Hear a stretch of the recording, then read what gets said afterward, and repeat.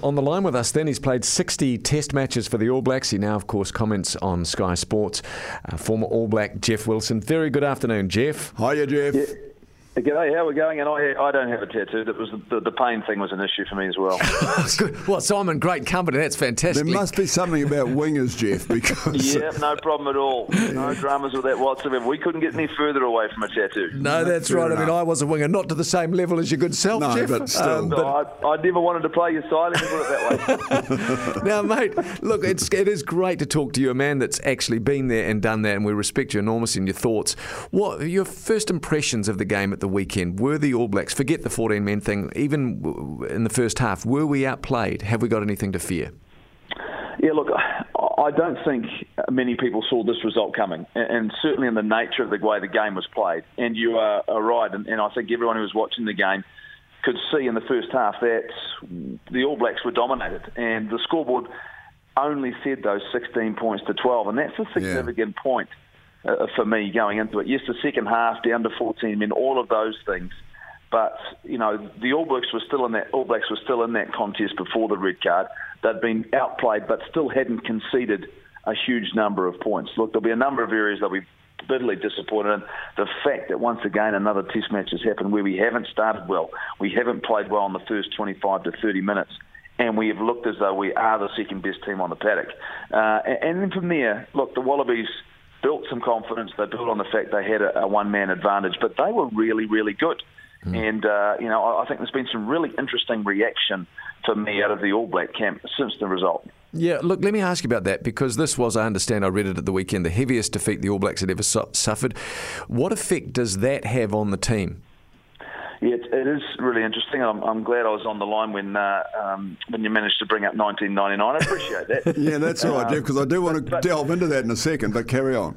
Yeah, but it's exactly that. It's about how it does affect the side. Now, this is a team that's got a huge amount of experience across the board, but is suffering at the moment, it seems as though, from just maybe a little bit of lack of confidence and belief and combination about how they're going out and win a test match. For me, you know, I have great faith in what they're doing. I have great faith in the coaches because, look, if you're in a situation like they're in right now, you want to have some of the best coaches to ever coach the game, and their records show that they are capable. Yeah. But at the moment, they've got to be asking themselves some serious questions. I'm looking at the games and we're going, okay, where is the direction? How is it we're going to go on and win from here? Because we're not doing a lot of things very convincingly right now, and that's got to be a real concern to them. Geoff, I'm really sorry to go back to 1999, but I feel I sort of have to, because us mere mortals, we watch you guys and we think we know how you might be thinking, but you were there. So 1999 in Sydney, I have to say that was probably the worst performance by an All Black team I've ever seen in the test, and I would actually include last Saturday's game, to be honest, because the forwards were just so dominated by Australia that night. Now, very shortly afterwards, you and the team went to the World Cup in the UK, of course. Was it something, do you feel, that players are able, like yourself and what happened in 99, were you able to put what happened in Sydney in the rearview mirror and not even think about it, or did you have to struggle not to think about it? I think that the big challenge is when you're playing an international sport is being able to deal with adversity. And look, I look at 99 and at no point did we consider the fact that we got completely outplayed on that day. And I think sometimes you have to have the ability to accept that and understand it. And we did. I think, you know, from that point on, did we go into that Rugby World Cup believing we could win? Absolutely. Did we have the players on the field to do that? We did indeed. In the end, we got beaten by a French team on a day which found 25 minutes of outstanding football, which we couldn't contain. That wasn't good enough. Now, I think this is a better team than we had in 1999 to deal with this type of adversity. I really do. With the amount of experience that we have in this side, I think they can well and truly respond to that. It's been a frustrating time for them. I have no doubt about the things that they're trying to achieve, and they keep talking about the fact that their first 3 test matches of the year. I think it's just at the moment, we'd just like to see just a little bit more consistency. We'd like to see maybe an upward trend that we just aren't seeing just yet. That's why all of a sudden 7 days, and I'll say this, 7 days becomes a real long time after a performance like that. If you're in the All Blacks, that's a really hard thing as a player. You want to get back out there and rectify, and I tell you what, I think you'll see an edge to the All Blacks, but it's an interesting one because discipline's one of the things that's let them down. Yeah. So they actually have to control that and stay on top of their emotions. At the same time, they have to bring a different intensity. That's a challenge. Well, let me just ask you that before we let you go. The intensity thing, bring the intensity. But then as Scott Barrett found out, maybe he's got an issue with that shoulder, Sonny Bill, maybe with his technique, same sort of thing. How do you bring the intensity when the referees now are so fastidious around that ruck? Because to me, clean-outs are just all over the shop then. What do you do with that? Yeah, look, I think this is the really difficult thing. And we've heard Eddie Jones come out and in defence of Scott Barrett and going, you know what, these collisions are happening everywhere around the world and it's a matter of the ones that get seen and don't get seen. And I know that, though, what they will bring is they'll have to bring better accuracy in their tackle. That's one of the things you're going to have to say. Technique's going to have to be a concern, but in the end, that's not something they can worry about. There was no intent from Scott Barrett to injure the player, to have that type of contact.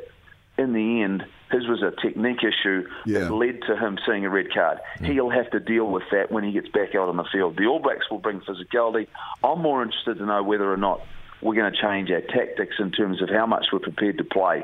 Because when they played with the ball, we couldn't get it back. And they were virtually unstoppable. Maybe it's time we took maybe a leaf out of their book on what they tried to do to us. One last thing from me then, Jeff, talking about what they did to us. I found the most interesting story of the weekend, Pat McKendry's story in the Herald, talking about the neck rolls. And I've gone back and looked at that video, looking for them now, which I didn't do when I watched it live. And boy, they are there. There is no question. There are illegal neck rolls going on at the breakdowns from the Wallabies. What's your feeling about that? Oh, it is illegal. There's no doubt about it. I didn't notice it at the time.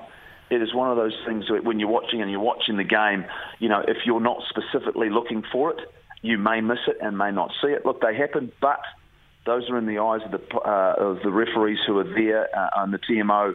That's their responsibility. That is out of our hands. What we do now know, though, it's out in the open, isn't it? Yep, that's exactly. That conversation's been had. So all of a sudden, whether or not the Wallabies have to make some adjustments, I mean, what it did mean, in some ways, a lot of times the All Blacks weren't able to be a threat at the breakdown. And when they got quick ball, man, they looked good. Yeah. They looked great. Exactly. And whether they can do that again at Eden Park. And remembering, we know what Auckland can provide in terms of a weather challenge. Yeah. We're seeing that already every single day. There's plenty of rain going on. So that's going to be vastly different to Perth, which I can tell you was spectacularly good in terms of conditions to play footy. Looked amazing. And look, last thing from me, Phil and I were saying we've got to get out because we've got messages to play and ads to play at the yin yang. But this is what's great about sport. The moments that you'll remember forever. Like for example, when you got tackled by George Gregan in the corner and lost the ball. I mean, what happens? So you bring up 99 and 95 in the same. I don't know. I might just change my number. I might just have to go and change my number. Yeah, cool, Jeff. I'm with you, mate. It was a pleasure. Talking to you. We absolutely love getting your comments, Jeff. Sorry to do that to you, mate, but thanks for your time. You guys been back on radio? Not long. I'll tell you what. I've just changed the channel.